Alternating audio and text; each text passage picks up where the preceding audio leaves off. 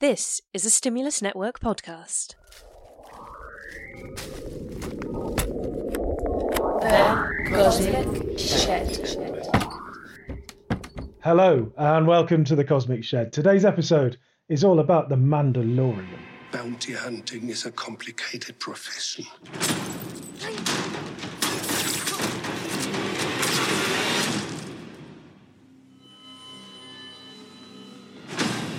Don't you agree? I'm Andrew, and with me today are... Timon Singh, also known as the Timalorian. and... Steve, also known as the Child. How are you both? You okay? Steve, let's start with you. How are you? Yeah, I'm not too bad. It's been a funny year, but there's been some good telly to make up for it. That is definitely the case. There's been some really good telly. As it currently stands, at the weekend, if you kind of do it, you know, you don't have to watch them as they come out. You can do Friday night Mandalorian or Discovery, vice versa Saturday night, and then His Dark Materials Sunday night. I mean, just brilliant. So we were going to record this a little while ago, but unfortunately, I broke my leg in one of the ponds near the Cosmic Shed. I broke my leg, and I have voicemail messages from Ty giving me abuse because I wasn't there for the recording because I was in an ambulance on the way to the hospital. Where are you, Glenda? Me and Steve are waiting for you. We're bored. How dare you interrupt our nothing time? Yeah, hope there hasn't been a fire to your life. Bye. We were sat there wondering what was going on, and we did say it's unlike Andrew to be late for a Cosmic Shed recording. I hope nothing bad has happened. Yeah, so basically dislocated and broken my ankle. So that's why this podcast isn't, wasn't out until now. And the other reason it's, the other problem with this podcast is I kind of build it as being about the Mandalorian and Discovery. We're going to do a Mando Disco. But to be honest, the Mandalorian finished season 2 and it's just too magnificent, so it gets an episode all to itself. We might talk about Discovery, but anyway, Ty, just to kick us off. Oh no, hang on.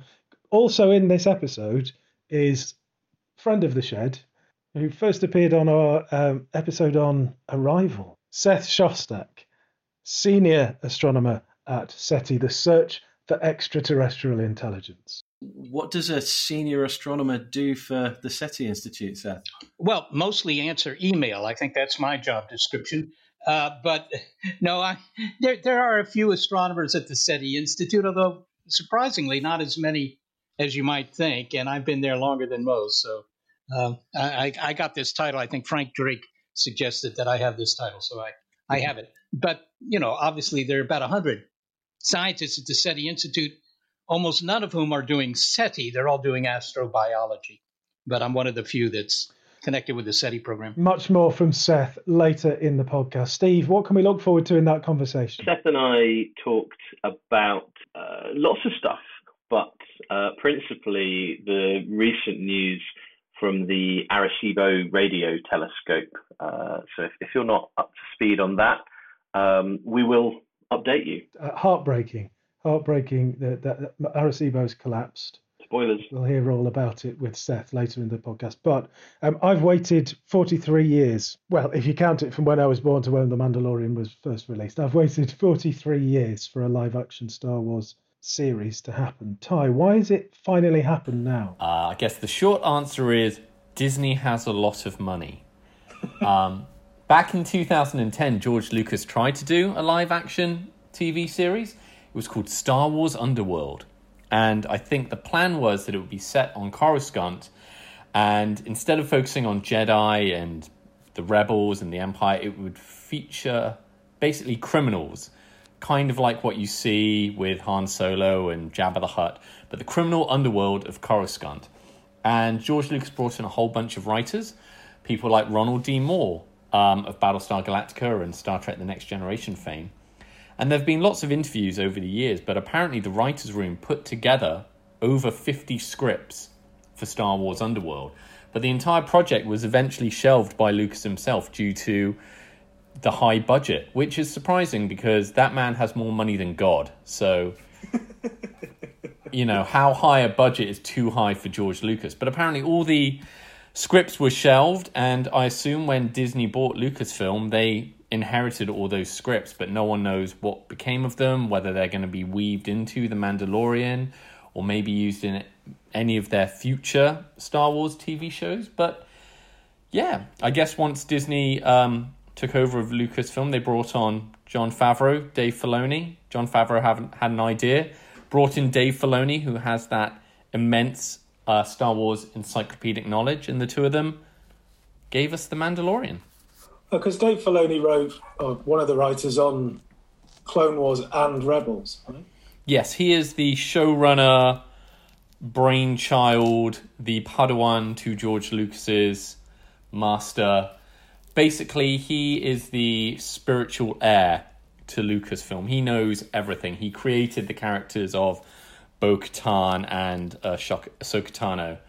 So he oversaw the Clone Wars and essentially put the meat on the bones of George Lucas's Star Wars prequels. So if, like me, you found them inherently unsatisfying, then what Dave Filoni did with the Clone Wars makes you appreciate these characters on a level that you might not have come away from seeing the films with. So there you go. And he also did Rebels, which I really enjoyed. Yeah. Okay, so before we go any further, I'm just going to say this is going to be chock full of spoilers. We're going to talk about anything and everything that happened in seasons 1 and 2 of The Mandalorian. So go away and watch them before you listen to the rest, if you care about spoilers. There is one major... If you haven't, why haven't you yet? Yes, exactly. Probably because you haven't got Disney Plus. Yeah, no, quite. Get Disney Plus or borrow someone else's and then watch it. Or Ty's aunt is sometimes quite useful for these things. But she can send VHSs from America. She lives there. It's fine. So there's I subscribe to Disney Plus specifically because of The Mandalorian. And it's a beautiful, beautiful thing. So I can totally understand why they've announced quite as many things as they have from the Star Wars universe. But we'll talk about those later in the podcast. Steve asked me the other day, should I watch the Clone Wars? And my reply was, Rebels is better. Ty? Steve, it all depends if you enjoyed the prequels or not. Personally, I am not a prequel man. They underwhelmed me spectacularly, and I've never felt the urge to really go back and watch them. However, Dave Filoni's Clone Wars enhances them in a way that George Lucas's writing did not. That is where a lot of the characters in The Mandalorian are introduced. However, for me, Star Wars is all about the Rebellion, the Empire, TIE Fighters, X-Wings, Jedi. And that is essentially what Rebels is. It's the birth of the Rebellion about 5 years before the first Star Wars film.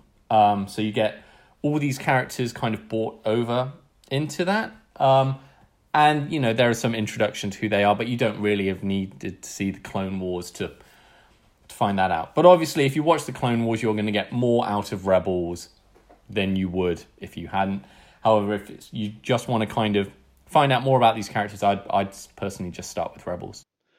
I think it's sort of, in a way, this is probably pushing it too far, but it's sort of, it borrows from Firefly in that kind of ragtag team on a spaceship going about doing their bits and pieces.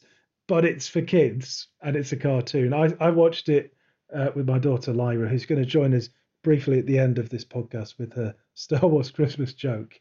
We'll probably end the podcast with that. But we've been watching it together, and I just love it. I think it's brilliant. Rebels is great fun. But this one of the things that I love about The Mandalorian is another sort of. I'd be very surprised if the people who made The Mandalorian weren't fans of Firefly. That kind of Western mixed with sci-fi feel to it is just brilliant. Steve? Well, first of all, I absolutely loved it. Anything that I say in criticism is sort of asides. I think it was brilliant. I think the way they went about it and the way that it all turned out is really, really impressive. So, you're right. I think it does remind me a bit of Firefly. I think the whole space western thing. I'd love to see more of that. There was something I read the other day about Disney considering bringing Firefly back, which I've got mixed feelings about. I don't think you can make another Firefly this late after Firefly, but I'll watch it. Sure. I love the characters. I was a bit unsure about the child at first. I thought it was a bit too cutesy and not really as Star Wars as I think it was. But then when you look back at I don't know, there's a lot of characters, particularly in the in 1, 2, 3, that are kind of there for comedy value or cute value or merch sales and things like that. Also 7, 8, 9 now, there's a lot of obvious kind of merch shoe-ins there. However, he grew on me. He was a great character. I'm really looking forward to seeing where they take him, particularly after the very last episode of season 2. So no, I loved it. It felt very Star Wars. The cinematography was fantastic, and I'd love to talk a bit more about how they did that and the sort of tech they used in a bit. The audio, the soundscapes, and the music were fabulous. I've got a bit to say on that. The one thing that sort of bugged me throughout was that most episodes seemed to be a bit of a sort of bad computer game plot. Yeah, we need to do this, so we need to go and get this. Oh, we can't get this. We have to solve a problem for someone that may not like us a little bit. There's my other half sent me a little video that I shared with you before. Maybe we can pop that in the show notes. But that kind of resonated throughout. But I think it's hard to avoid that when you're making one-off TV episodes rather than whole movies. And actually, the movies kind of have that to them as well. It's all a series of tasks to achieve something, and maybe you could come back to that with like, what story isn't? Yeah, you could pick apart any story and kind of make it its base elements for sure. What I would say is, I know you prefaced all that by saying you loved it, and these are just kind of minor comments, but I don't think you can love Star Wars and not love. Well, you can, but for me, if you took the Ewoks out of Star Wars, that would be a real shame. And surely they're in there for the same reason that Baby Yoda's in there. And I think it's all part of Star Wars, and I don't begrudge it. And I would also say that on your Christmas tree, Steve, is Baby Yoda. So I told you he grew on me. He grew on me. And what's a Christmas tree without a few nice sci-fi references, or sci-fantasy in this case? Yeah, absolutely. Fantasy-fi? What? Ty. What genre is Star Wars? Oh, who cares? It's just wonderful, isn't it? Ty, you've grown up watching Planet of the Week shows. So this is, as Steve talks about, kind of almost Planet of the Week. How does it feel for you? By Planet of the Week, do you mean Star Trek? Yeah. Okay. The Mandalorian does have that kind of Western and space feel, like Firefly, but Star Wars' main influence has always been the Kurosawa films, samurai films, so The Hidden Fortress, for example.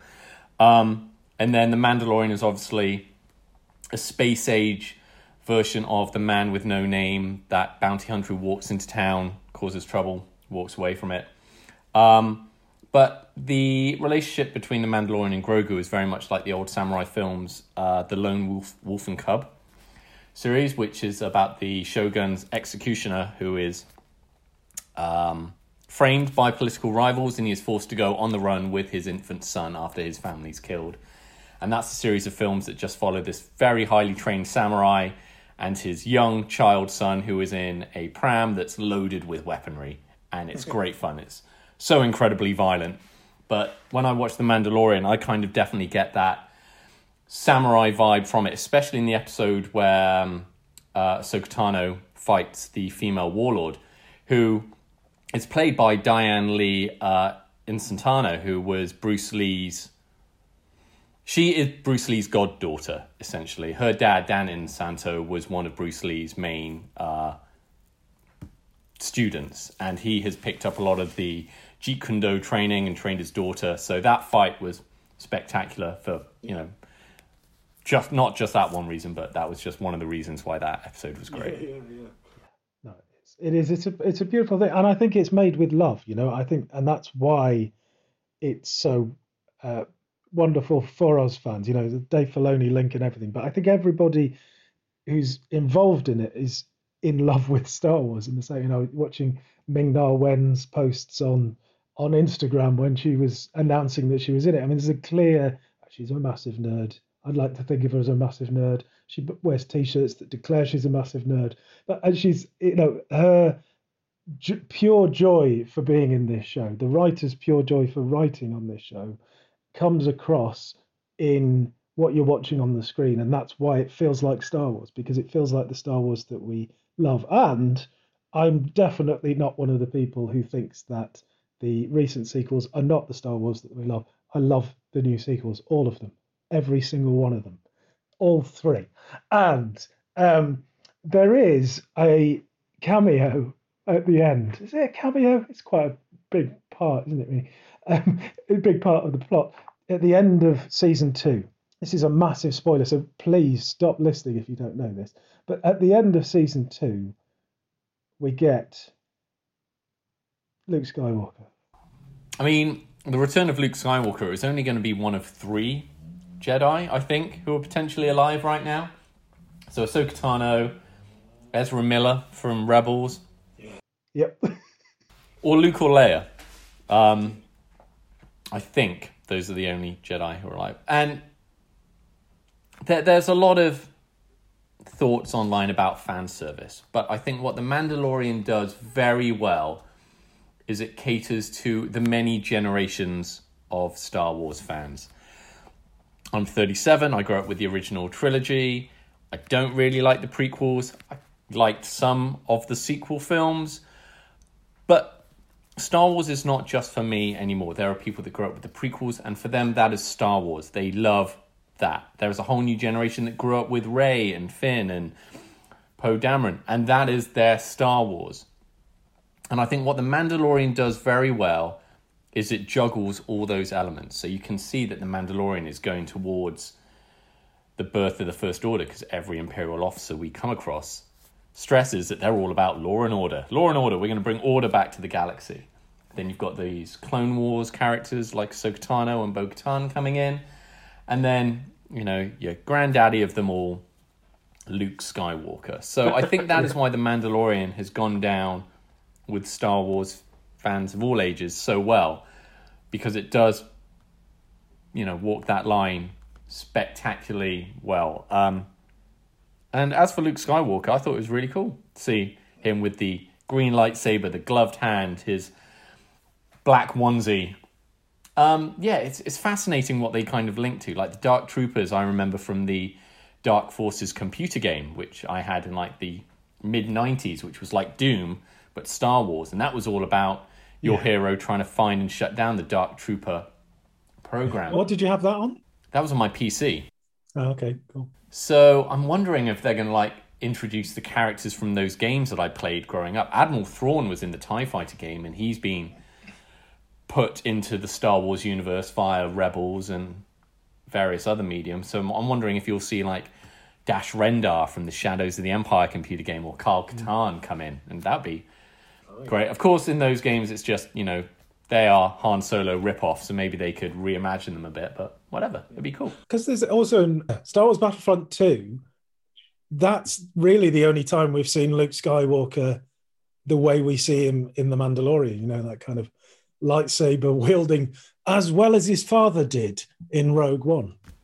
That Rogue One scene is really interesting, because I think you can judge a lot by how that person describes that scene. For me, it's the first time you really see Darth Vader go all out. But it's so brutal and horrific what he's doing to those rebel soldiers. Anyone who describes it as really cool, I think you need to kind of keep small animals away from them. But it's very It's very well put together, and it's even more impressive that that was the last minute addition due to reshoots. I did notice in the latest season of The Mandalorian, Bill Burr's character, when they do that Wages of Fear homage where they're transporting explosives through the jungle, when he's talking to that Imperial officer, they mention Operation Cinder, which I think is the Imperial operation from Battlefront 2, where the Empire is just blowing up planets they've previously occupied as a kind of total war. If we can't have it, no one can. Yeah. So that was a little nod that I picked up on. That's very cool. That's very, very cool. I think it's really, I like the mirroring of the Rogue One thing with Luke Skywalker. Luke Skywalker obviously slaying the Dark Troopers, the droid, so it's okay. Whereas his dad, the evil dad in Rogue One, is slaying people. Not foreshadowing, but speaking directly to the Luke that we see in The Last Jedi. I mean, I think they clearly have written that fully knowing that the Luke in Last Jedi is a great portrayal of an interesting story arc for our favourite character from the original trilogies. But I suppose everybody thinks that, and that's okay. I think one of the things that I'm interested to see, because I'm now watching it again with Lyra, who started again as soon as it finished, I started watching it again with Lyra, which is now great because I've gone back to the beginning again. I'm watching it again, knowing the full arc of the 2 seasons. What I'm really interested to see is whether Lyra, who's somebody who's knows the original trilogy, she knows Rebels, and so when she sees Bo-Katan, Katie Sackhoff's character, when she sees Ahsoka Tano, so Rosario Dawson, there's no place there, she's gonna be so, the fan service for her as a 9-year-old for that is going to be immense, and I'm really interested to see if that's bigger or smaller than it is for when Luke appears at the end of the whole thing. It's going to be an interesting thing, but the way that it looks, I know, Steve, you've been particularly delighted by the way they use tech to make. Yeah, they've used some really groundbreaking production techniques for this, and it's kind of the culmination of a lot of stuff that Jon Favreau has been working towards with some VR and computer game projects that he's got going on as well.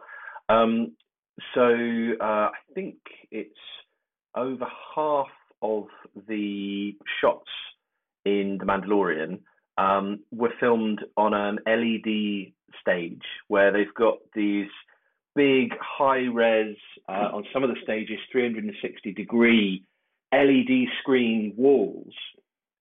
And that's the set. There might be some practical stuff that the characters are interacting with or in the foreground, but the vast majority of it is projected from the walls, and that there'd be limitations to doing that using old film techniques, but they've got tracking of the cameras so that the parallax of the background behind you moves with the camera movement. So and it's according to what I've read, it's revolutionized the way they're doing stuff. They don't need to scout out sets. They can just invent what they want, or they can image them in advance and have much quicker turnaround than you'd have to if you were going around the world to all these different locations. It makes the post-production a lot easier because everything's there. The characters are lit by what's around them, so you don't need to compensate for that, and it just means you can do stuff at a scale and a scope, and produce things at a speed that suits TV, but gives you the cinematic effects. I mean, we'll come on to Mark Hamill because I still think we're not quite there with facial composition and things on with the what was it, 789. Some of the faces were really janky and right in the middle of the uncanny valley to me, and I think Luke's was in this as well. Do you know if it was Mark Hamill that did the acting for it? But it was Mark Hamill. Jon Favreau has publicly said that they did have Mark Hamill on set for that, and they digitally, made him younger, but he was there on set to do the lines, and they were very surprised that didn't leak. On Disney Plus, they've just started putting up the episodes of season 2 of the Mandalorian Gallery, which is behind the scenes look, and I watched the first episode the other day, and that was really fun. Peyton Reed directed the finale, and while they don't go into bringing back Luke Skywalker in that one, I have a feeling they're saving an entire episode about how they digitally de-aged Luke Skywalker, which, some people have criticised, but as with everything, it's, time and money that is needed to do these things. And I think with post-production being done at home for so many of these shows at the moment, it was kind of more a time and money situation than, it couldn't be done. Yeah, because it's a bit funny because the show itself, like the post-production on the show itself, with the exception of the man in jeans, it's brilliant. I mean, it looks amazing. So it does kind of stick out a bit. It's the technology they use. As Steve said, they've got these big virtual screens around them. So films like Oblivion use them. And with the pandemic, I think a lot of shows are bringing them in. I think Star Trek Discovery is bringing one in for season 4. Because instead of having to go out on location, you can adjust the light and the camera to track with the light around the actors. So it means that any special effects, aren't constantly there, and they're not against a green screen, so you can kind of see how the light doesn't work perfectly.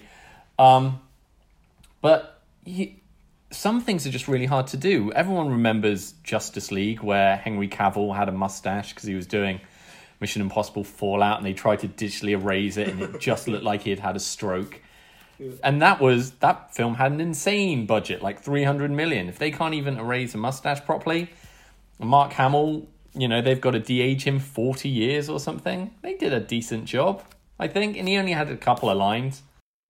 Don't get me wrong, though. I mean, that sort of deepfake style composition is amazing, and the fact that they can make it nearly right is just so impressive.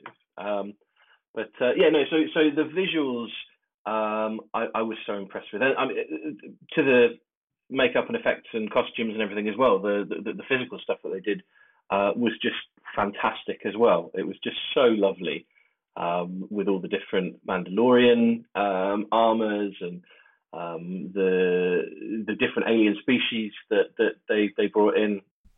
Speaking of alien species, stay tuned for Seth Shostak, the principal astronomer of the SETI Institute, talking to us about the latest on aliens and, well, have we found any? That's coming soon.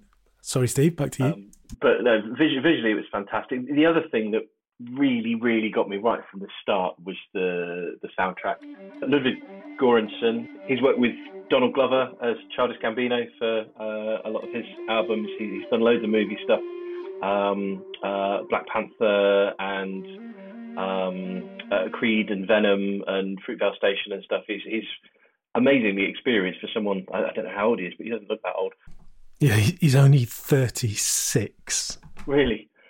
He's just fantastic. There's a video that they've released. There's one of sort of that's very well produced with him on the sets doing some music, sort of a music video to the soundtrack.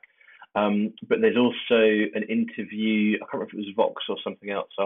I'll dig the video out. But there's an interview with him with a bit more detail about what he did and how he did it, and harking back to westerns and samurai films and things like that. And it's just lovely, the soundtrack. No, it's a beautiful, beautiful thing. Ludwig, hats off to you for a wonderful soundtrack. Absolutely, absolutely beautiful. And what I would say, if Jon Favreau wants to, in the future, go back and retouch those scenes in the CGI on the faces.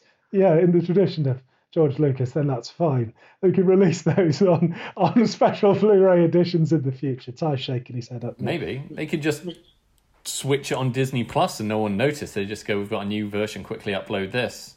They can do whatever they want. That's true. There is a thing that I just want to talk about briefly, which is Carl Weathers in those Disney Plus, the gallery thing. Carl Weathers says that he wanted to work with Jon Favreau. That was a given, but he had to read the script. And he had to read the script because as an actor, you are endorsing what the writers are saying about the world in which we're in. So you have to check that you're okay with that. It's quite an interesting thing. I hadn't really thought of actors doing that before, whether they just do it because they get paid for it. But us as fans have another question. And it's a related question. And let's not name the people because I don't think it's really necessary to do so.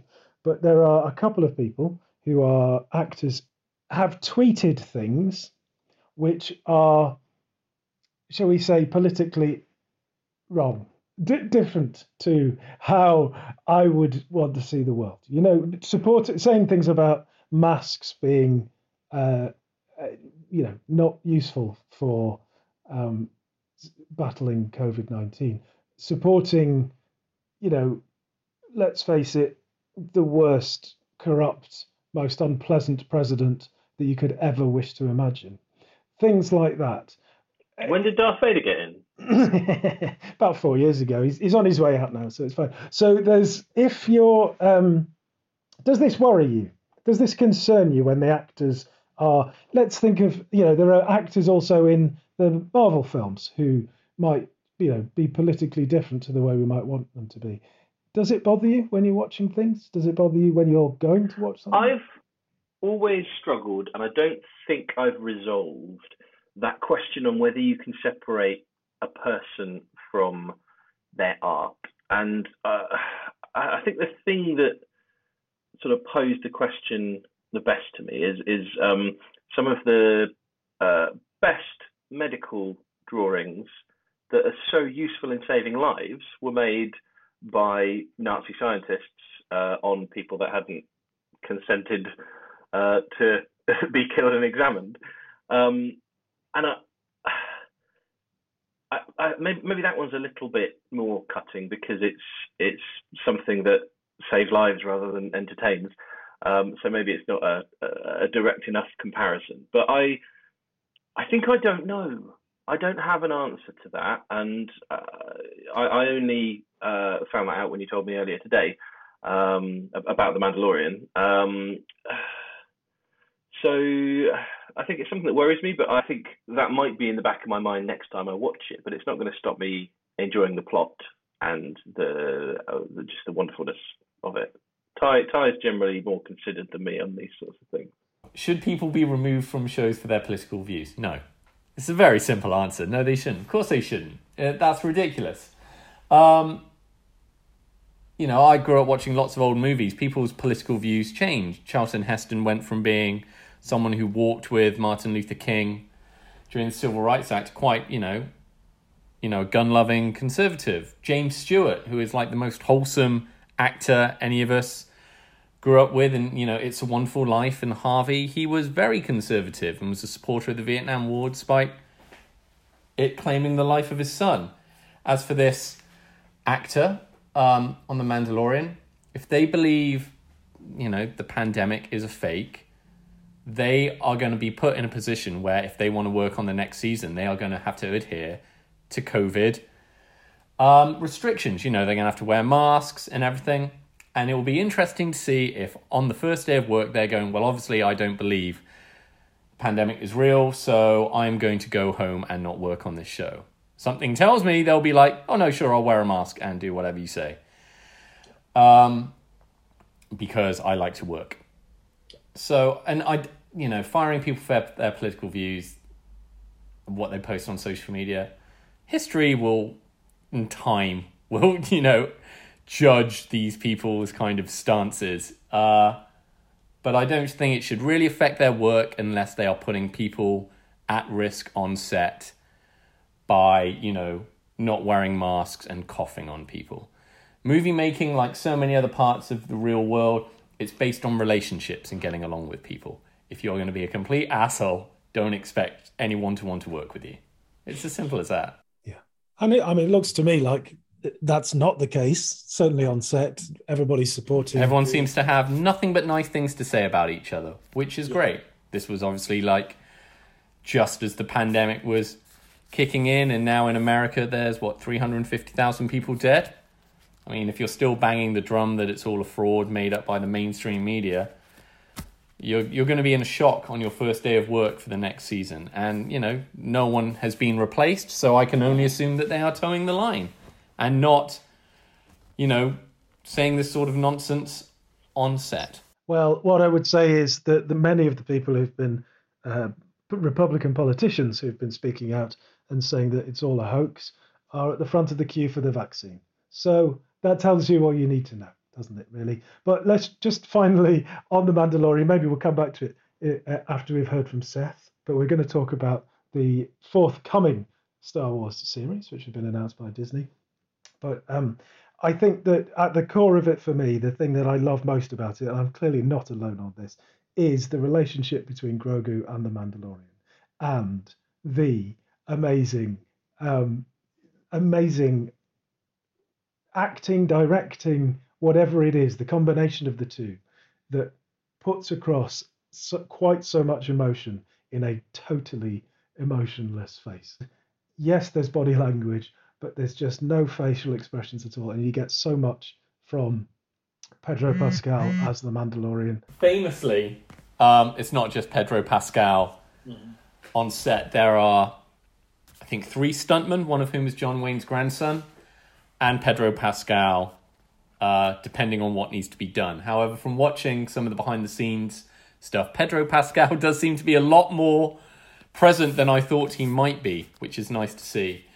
As for his relationship with the puppet, I think you have Werner Herzog to thank for that, because I think when Werner Herzog first came in for season 1, he was told that they were going to digitally enhance whatever basic puppet that they had, and he very loudly proclaimed the production team to be a bunch of fucking cowards and that they should just use the puppet.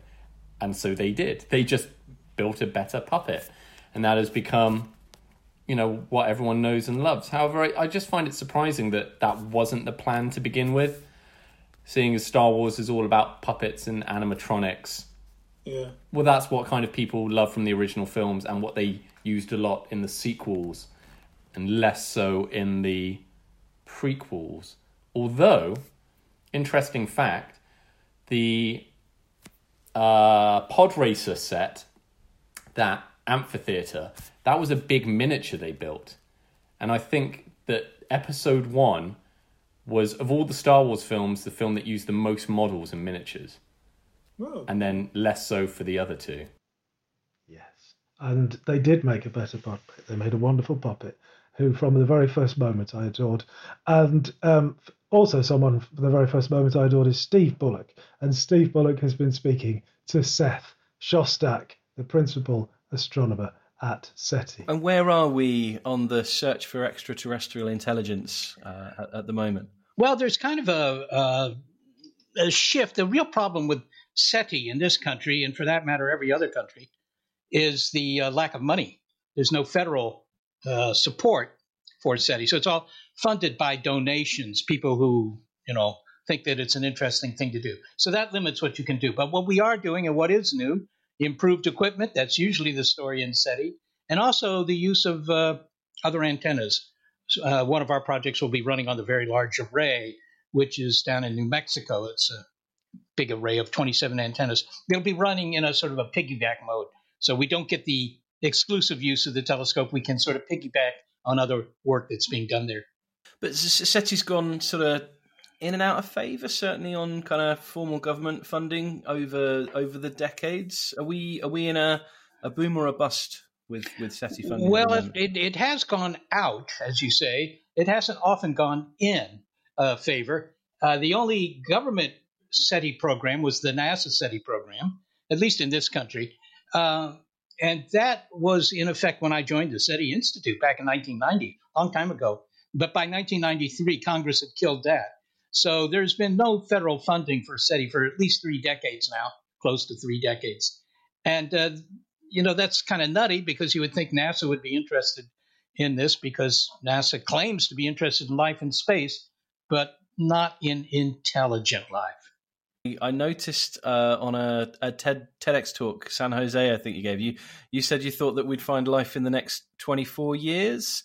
or you'd buy everyone a cup of coffee. Am I eligible for my third of a cup of coffee yet, or what Not do you yet. think we're gonna? No, you have to wait till about 2035, and then you can get your cup of coffee if we haven't found anything. But I wouldn't wait if you feel the need for a cup of coffee. I would get one in the meantime, just in case. The bet's still on, though. Are you? What's your Yes. confidence? I mean, cup of coffee is reasonably low stake, but cup of coffee for everyone. It is, but when you consider there are 7 billion people in the world, it's maybe not such a low stakes bet. But the prediction was made sort of as a offhand comment in a talk I was giving on the continent actually years ago. And the reason that I made that bet is simply because the equipment being used for SETI keeps getting better. It kind of doubles in speed every couple of years. It follows what's called Moore's Law, which is actually an economic law here in the Silicon Valley. That every 2 years the amount of computer you can buy per pound it kind of doubles, and that's just improvements in the technology. But that technology also applies to SETI, and as a consequence, by 2035, 2040, somewhere in there, we will have looked at about 1 million star systems. And personally, that sounds like the right number to score a hit. So I'm willing to back that up with a cup of coffee. That's great. I remember it was an episode only a couple of years ago. I think we were marveling at the first exoplanet to be properly sort of analysed, discovered, that sort of thing. And now it seems like we're finding tens a week. Every other space story is about the next exoplanet. Well, it's certainly true that planet discovery, if you will, exoplanet discovery, has become a big industry. The first one found around a normal star didn't occur till 1995. So, that's 25 years ago. But since then, there have been between 4,000 and 5,000 that have been discovered, mostly using the Kepler Space Telescope. But that's not quite active in the same way anymore. So the big harvest, if you will, is a little bit over. But there are other telescopes being constructed that will do more. I think that the interest now is to kind of follow up on planets that might be relatively near to us and examine them in more detail to see if you can find things like, oxygen in the atmospheres or something like that, which would be an astounding discovery. Okay, I'm not up on Kepler. Is that winding down or being used for other things? Well, Kepler lost its ability to point accurately. The gyroscopes on it began to fail years ago now. So it's, been put into other modes. And basically what's happening with Kepler now is close to nothing. But data are being still analyzed that were collected by the Kepler telescope. Okay. Was that an early failure or was that part of the... It wasn't so early. I mean, it was, okay. I don't know, 4 years, 5 years after it was launched. So it didn't happen right away. It wasn't like, with the Hubble Space Telescope where the mirror was determined to be faulty right at the beginning. So, just back to sort of more direct SETI. We've had a few tantalizing glimpses of potential signs of extraterrestrial life again over the decades, right from the WOW signal up to Oumuamua and other things. But recently we've had a few more sort of terrestrial based things. We found some monoliths which seem to be disappearing and popping up everywhere else. What's your take on that? Yeah, well, I was willing to believe that these monoliths were installed by unknown aliens until I saw a truck drive through the streets here, and the bed of which was filled with dozens and dozens of these things, obviously with shipping labels on them. So they were being sent to various parts of the world for planting, if you will. Yes, well, I think most of the monoliths after the one in Utah were copycat monoliths. I don't know that aliens would send us something against which you can lean your bicycle. They have very little other utility as far as I can tell. They are attractive, and I'm hoping to get one for my backyard. But I don't think they have anything to do with aliens. But Stanley Kubrick thought they might. I'm waiting for one to pop up in Bristol. It's just the sort of town that I can see that happening in. And what about I haven't got his name here, but the Israeli space security ex-chief who I think it was just yesterday announced that apparently there's a galactic federation that's only talking to the US and Israel. Yes, Hayam Meshed. He was a former head of Israel's Defense Ministry's Space Directorate. So he's been connected with space, but he's made all these interesting claims that there's an underground base, under the rusty, dusty surface of Mars, occupied by people from the U.S. government and the aliens. And this has undoubtedly got to be a disappointment for Elon Musk, because Elon Musk wants to take people to Mars, presumably for the first time in a couple of years, and to hear that, well, gosh darn it, the government already has civil servants working there on Mars is, that's a bit of a bummer, deprives him of priority, as Robert Scott said once. So I don't think that I'm going to take this very seriously. It does remind me of the claims that were made by several other prominent people. There was the former Canadian Minister of Defense, Paul Hellyer, who also claimed that, yes, indeed, the UFOs are for real and the aliens are here. And, this guy, after all, had a very high position in the Canadian government. But this was the claim he was making. Mind you, at the age, he was in his mid-90s when he started making these claims. And I don't know if that has anything to do with it. I wouldn't dare to say that, but, it is suspicious. And also Edgar Mitchell, who was, an Apollo astronaut. I spoke to him on several occasions. Nice guy. But he also claimed that the UFOs were real. And when I pressed him on that, I said, well, what had he seen? And he did state that, well, actually, he hadn't seen anything, but it had been told to him that the UFOs were actually alien spacecraft. So these kinds of things are frequently stated, but, that doesn't mean they're real. Okay, so not convinced until we get a bit more info on what's going on there, yeah? Well, I think it takes more than just the statements of this guy saying that there's a secret underground base on Mars where the U.S. government is involved. I've worked for the U.S. government, actually, in Washington, and I was never convinced of their ability to populate secret underground Martian bases, but, who's to say? We're going to need some extraordinary evidence for those extraordinary claims. That's a Saganism, I think, isn't it? Well, it's attributed to Sagan, although he wasn't the first one to say it. Speaking of the main reason that I wanted to talk to you was about the huge news over the last few weeks about the Arecibo radio telescope. I can't remember if it was the first time that I saw it, but it features prominently in the Robert Zemeckis film based on Carl Sagan's Contact, and it's a phenomenal piece of engineering. That's my field, and I know it was a huge asset to the astronomical community. For those of us, I doubt we've got many listeners that aren't at least aware of Arecibo. But could you give us a little summary about what it was and what it did? Yeah, well, the Arecibo Radio Telescope, which is indeed located actually not downtown Arecibo, which is a small city on the northwest coast of Puerto Rico, is located another roughly 20 miles inland. But in any case, this was a project originally fostered by the U.S. Army that was interested in studying the Earth's ionosphere, this part of the atmosphere that has lots of charged particles. The ionosphere, you may figure, doesn't play a big role in your life, but actually in some ways it does, because it facilitates long-distance radio communication.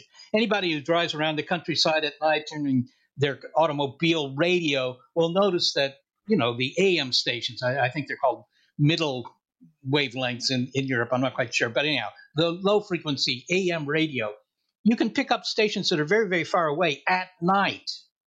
And the reason that happens is not because they turn up the power switch at night, but only that, at night the ionosphere changes its characteristics and it acts as a big mirror for low frequency radio waves at night. And so, the radio waves from the continent or wherever else will bounce off that ionosphere. Anyhow, the Army was interested in this for the obvious reason that they depend on long distance communication. So they were going to build a big transmitter with a big, reflector, a big, if you will, radio lens, although it's really a radio mirror, put it down in Puerto Rico and bounce signals, radar signals off the ionosphere and study them. But as soon as they started doing this, the people at Cornell University, where a lot of the design was being carried out, realized that, well, by gosh, if you're going to build that big a radio mirror, we could also use it for astronomy. And so it has, ever since it was completed in the early 1960s, been used for both astronomy and for radar. Now, it's a big thing. It's 1,000 feet across. I reckon once it could hold 2 billion scoops of ice cream, which, of course, wouldn't be so good in Puerto Rico because it's always kind of warm and would all melt. But, so it's been used for astronomy, but they also still study the ionosphere. They use the big transmitter. We've sent a message into space as kind of a stunt back in 1974, I believe it was. And and not only that, it was used to find the first extrasolar planet. And I used it to study galaxies in the 1970s. It's used to study pulsars. It has a long history of service to astronomy and also SETI. Unfortunately, beginning in August, it began to fall apart. And now it is truly sort of imploded. So it looks like it's going to be taken apart and trucked away. And there's no going back for this. It's not salvageable in its original sense. Well, of course it is. I mean, you can always rebuild something if you want to do it. The National Science Foundation, which is largely funded Arecibo, says they don't want to do it. They just want to take it apart. Now, not everybody agrees with that. I personally don't even agree with that. I mean, this is a unique instrument, and the only comparable one is one that was recently completed in China, which is slightly bigger than the one in Puerto Rico. But it'd be a real shame if, for example, American astronomers, and actually Arecibo is used by people around the world, wasn't there. You could rebuild it, but I had an email from the director who said that the cost of rebuilding it was $120 million. That's a lot of money. And, you can say, well, should we do that or should we spend $120 million on something else for astronomy? And, of course, that's a judgment call. But while it was in use, I guess its utility was unquestionable. There's a lot of stuff that it's been used for. You mentioned the message we sent out. Arecibo can transmit as well as receive, or could, which always astounded me. What was the purpose of that? Well, that was the original intention, to study the ionosphere by, just transmitting a pulse of, radio energy, if you will, straight up, bounce it off the ionosphere, collect the echo, the radio echo, and study, this is a lot of echo, not so much echo. Has it, changed the frequency slightly because of motions in the ionosphere? It was just a probe to study the ionosphere, and that's why it has that transmitter. The transmitter is about, I think it's 2 megawatts. It's a powerful transmitter.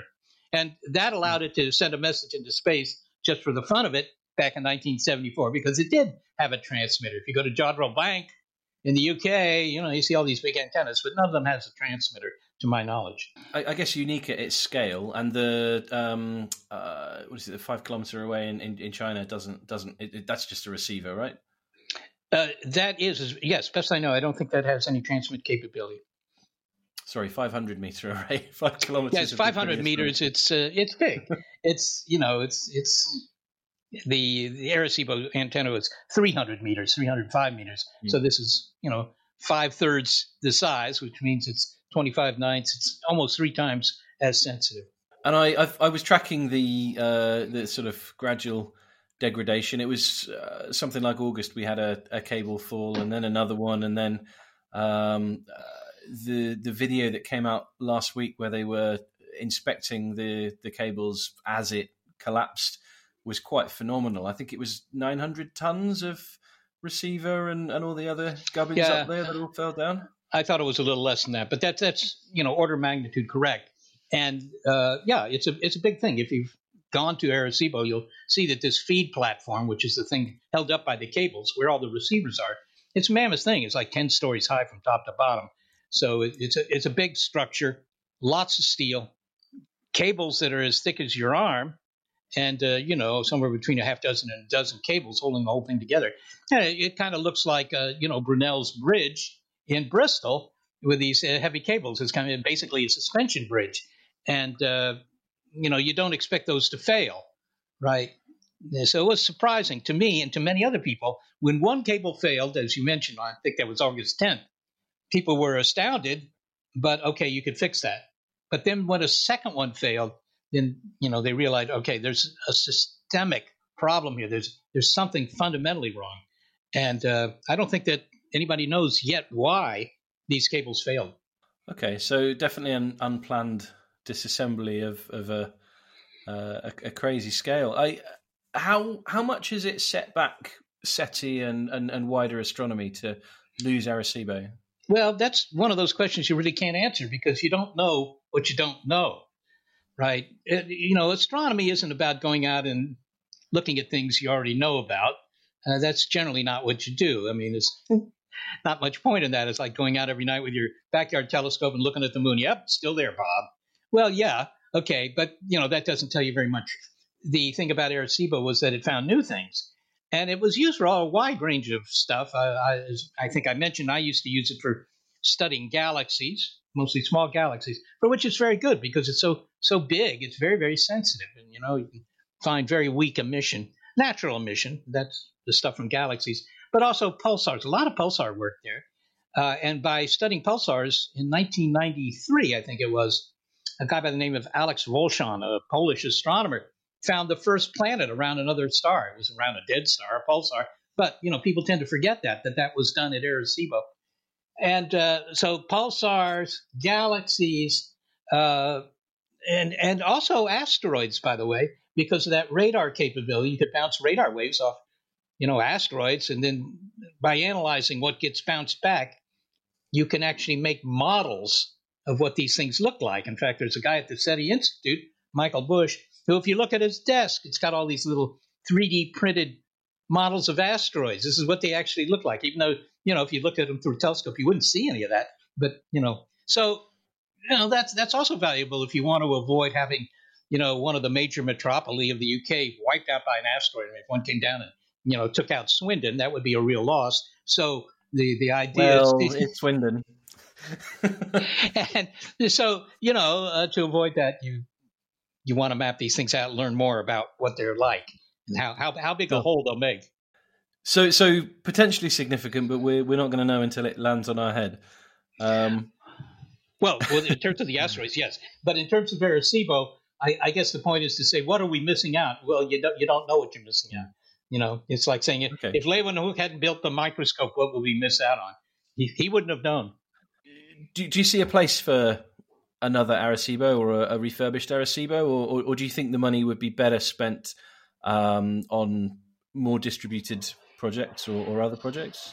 Well, there is quite a bit of interest these days in building radio telescopes that are not one giant single dish, as it's called, but building arrays, because arrays can do things that single dish can't, in particular see fine detail. But that's, all underway. The Europeans are building the square kilometer array. I don't know that the United States is involved much in that anymore. But anyhow, so that'll be a very powerful instrument, too. Essentially the area of a square kilometer, but spread out over, a lot of real estate in South Africa and also Western Australia. And to some extent, the European continent. But, there's always a need for just a big light bucket, if you will, or maybe you should call it a radio bucket like Arecibo. I mean, the Chinese didn't build that 500-meter antenna just, because of its decorative value. They realized it had a lot of scientific value. And maybe you say, okay, well, we don't need more than one, and the Chinese have built it. And maybe you could argue that, but of course, and the Chinese have, stated that they're going to make this available to astronomers everywhere. But it's kind of nice to have your own instrument. There's no doubt about it. That's good though. It's nice to see scientists cooperating, even if no one else can in this day and age. I love the naming of all of these facilities. The 500-meter aperture spherical telescope, the very large array, the square kilometer array. I guess there's. I'm trying to think of a telescope that's got a creative name, but I guess we're all scientists. Yeah, a lot of them do, but they're not terribly creative. And you're quite right that astronomers seem to be extremely lacking in imagination when it comes to naming the instruments. I've used lots of radio telescopes, and they all had these kind of boring names like the 140-foot antenna or the 300-foot telescope, or Now, but the Hubble Space Telescope was called the Hubble. It wasn't called the 120 inch or whatever it was. But in the United States, actually, a lot of the telescopes are named after the person who wrote the check to build them, at least ones from the 19th century. And so you do have the Yerkes Observatory, Yerkes telescope. You have, the 200-inch telescope when I was a kid was called the 200-inch telescope. It was the biggest in the world at one point. But, they changed the name to the Hale telescope because he was involved in the construction. But if you have a lot of money and you want to give it to build an observatory, you can get your name on it. Something to keep in mind. I'll work on that. Moving back to extraterrestrial intelligence, you spoke to Andrew, the proprietor of the shed, back in November 2016 on our episode covering the Arrival movie, which I love. It's a fantastic piece of work. Andrew asked you whether you'd want to be there in the room when we made first contact, and I think your response was something along the lines of you're going to head for the hills. I guess that hasn't changed in 4 years, but I found that insightful because if we do meet extraterrestrial intelligence, it's going to be probably more intelligent than us if it's come to us rather than us going to them. Have you got any more thoughts on first contact? I'm assuming your 2024 bet was on us detecting it rather than actually meeting it, yeah? Yes. The idea that by the mid-2030s we pick up a signal, but, they could still be 1,000 light years away. I mean, it's one thing to pick up a signal or just find something in space, which is, I think, a good way to find the extraterrestrials, actually. I mean, you just think about it. All right, the galaxy, the Milky Way galaxy, is 3 times as old as our solar system. So if there is intelligence out there, if it's not such a rare thing, 1 in a million stars has an intelligent society. Well, there are an awful lot of them in the galaxy. And some of them are going to be much older than our own society. So some of them may have capabilities that are to ours as ours are to those of, ancient Greece. So they could be doing all sorts of interesting things, including reworking their local part of the universe. They might be doing that. You might see stars lined up or who knows what, Dyson sphere, something. So I think that might happen. But in terms of them coming here, although that's a great premise for the movie biz, particularly when they destroy Los Angeles, because those of us here in Northern California have absolutely no problem with that. If they destroy Los Angeles, all right, they have to pay for that. I mean, it's expensive to come here. And then, of course, the additional cost of trashing the city. So, you kind of wonder, well, to begin with, why? But who's to say what aliens might do? But the second thing is, how do they even know about Los Angeles? And if they're even a reasonable distance away, they don't know about Homo sapiens at all because, it's very hard to find us if you're not listening to our television or radar or something like that. And those signals are pretty new. You probably get asked this a lot, but I think it's worth reiterating as much as possible. What would you say to people who say we should sort out what we're doing here on terra firma before we turn our eyes to the stars? Yeah, I think that argument doesn't cut it with me. You could have said that about anything that we did. I mean, why send Captain Cook into the South Pacific in the late 18th century? We got other problems right here in London. We don't need to send this guy out there. It's just going to cost everybody some money. That's true, but it was worth it. Or this guy Beethoven, he keeps composing music. We got better things to do with the money than that. It's only music, right? I mean, you can always say that, but the facts are that exploration, which is what all this stuff is about, is an essential for any society that hopes to still be around 50 years later. I find that it humbles me and makes me want to make things better down here when I think about the wider universe. Yeah, I mean, you could have told the ancient Greeks, right? You could tell this guy Euclid. I don't remember what his first name was. Might have been, Bob. Anyhow, you say, look, Euclid,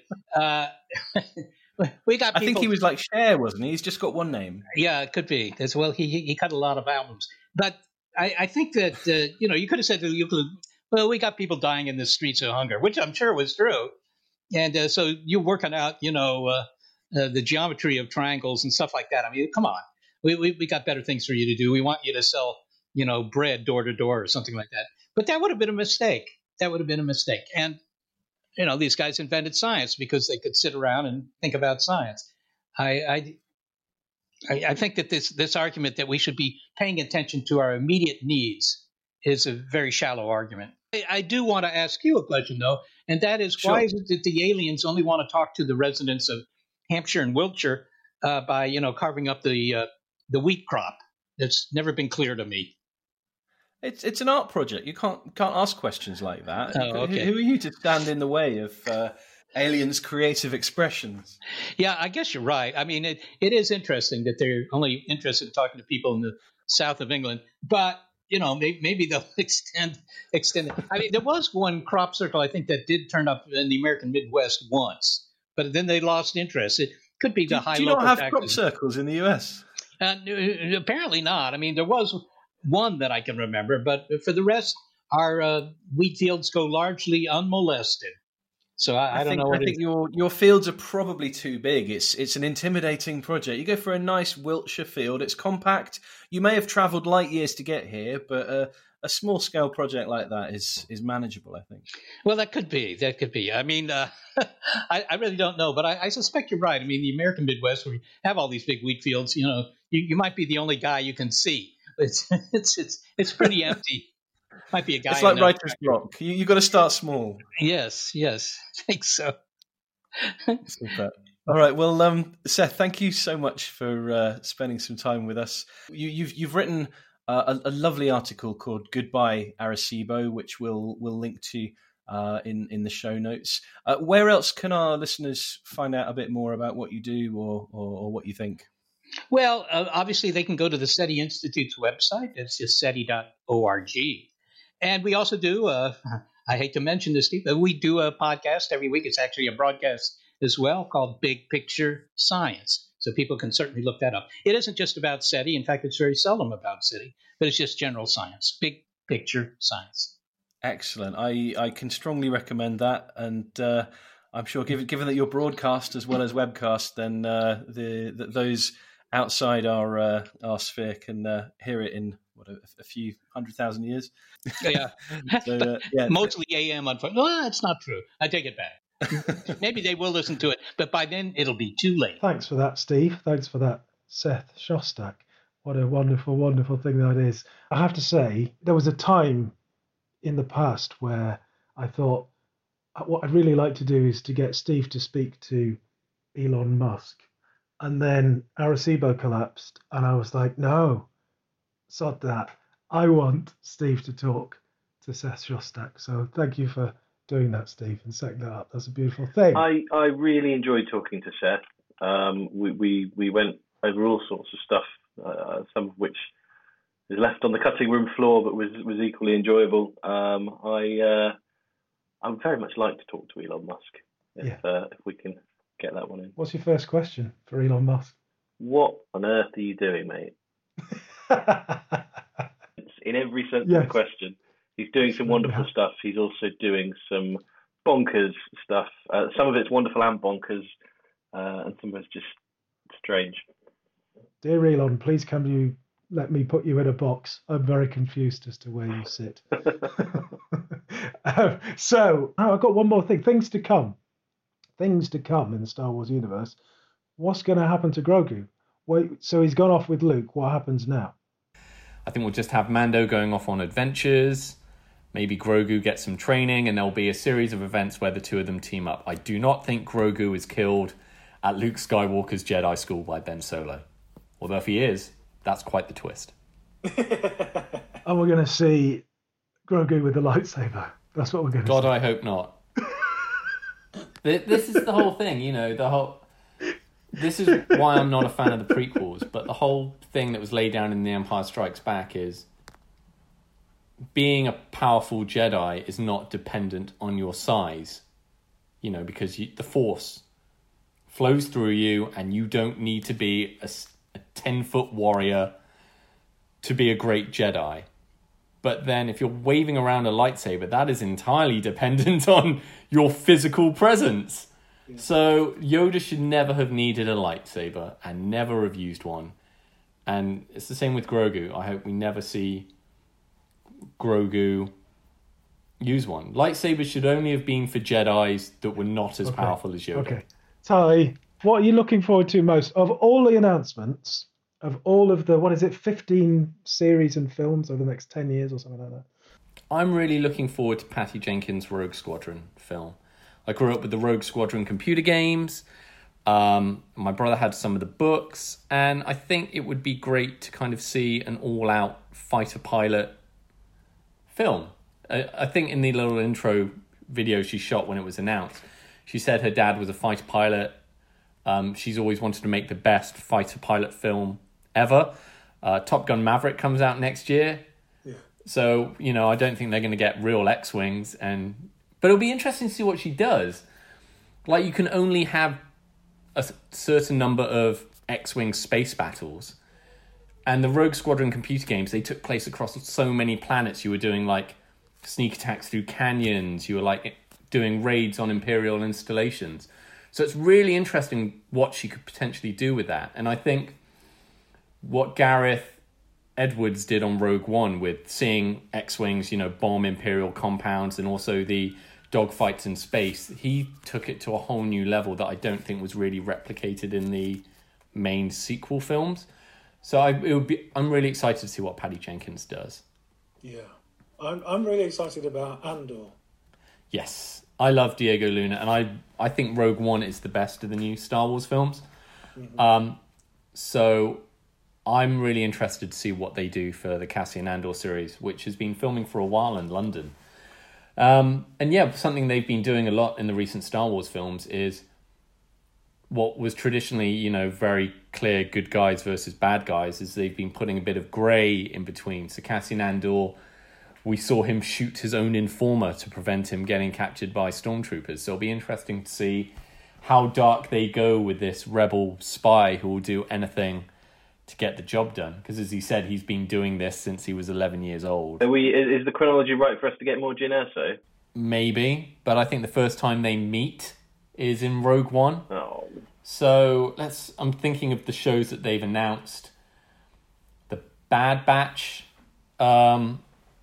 takes place before the main Star Wars films. You could see her pop up in that. I think Ming-Na Wen's character from The Mandalorian is going to show up in that.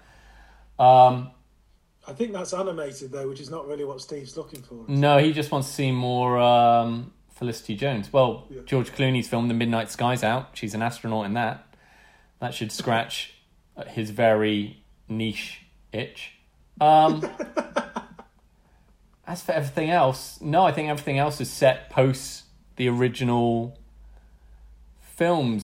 So the other one that's kind of fascinating, but apart from obviously Taika Waititi being involved in a feature film, that's going to be interesting, is the Acolyte, which is by the showrunner of Russian Doll. That's kind of which is set at the time of the High Republic. So that's a time that no one's ever seen on film. I think it's just in books, because the Old Republic is set even further ahead of that. And you've seen that in computer games such as Knights of the Old Republic. Trying to think, because they announced so much. You've got Rangers of the New Republic, the Ahsoka Tano series, Andor, the Bad Batch, the Acolyte. Am I missing anything? Guys, I'm getting lost. How are we about to hit a period where we're running the risk of too much Star Wars? Bad Batch, Boba Fett, Ahsoka, Rangers of the New Republic, Andor, Obi, Acolyte, Rogue Squadron, all in the next 3 years. I think Disney are smart enough that they will stagger the releases of all of this, so you're not overwhelmed and they don't dilute their own brand. And also, I think it's important to realise that not all these Star Wars shows will appeal to every Star Wars fan. I'm not particularly excited for the Bad Batch. I never really watched the Clone Wars. Clone Troopers and their adventures don't really excite me, but I'm interested to see the Ahsoka Tano series and Rangers of the New Republic, and I'm sure they will all tie into the Mandalorian for some big, spin-off that will probably see them all face down Admiral Thrawn or something. Yeah. And I think also a lot of them will be limited in their run. So the Book of Boba, I bet that will just be 8 episodes, or the Ahsoka Tano show will just be maybe 8 episodes and done. Maybe. I don't know. It all depends what's popular. And, Rosario Dawson's probably a very busy actress. The Droids animated thing, that'll probably be very limited. It gives them enough freedom to see what hits and what doesn't. But I don't expect them to drop 5 shows all in the same weekend. I'm interested to hear whether Andrew sees that as reason to eject from the shed. You've got no interest in a Star Wars series. What do you reckon, Andrew? It's controversial. He says it now. When it comes around, he'll watch it. That's how it works.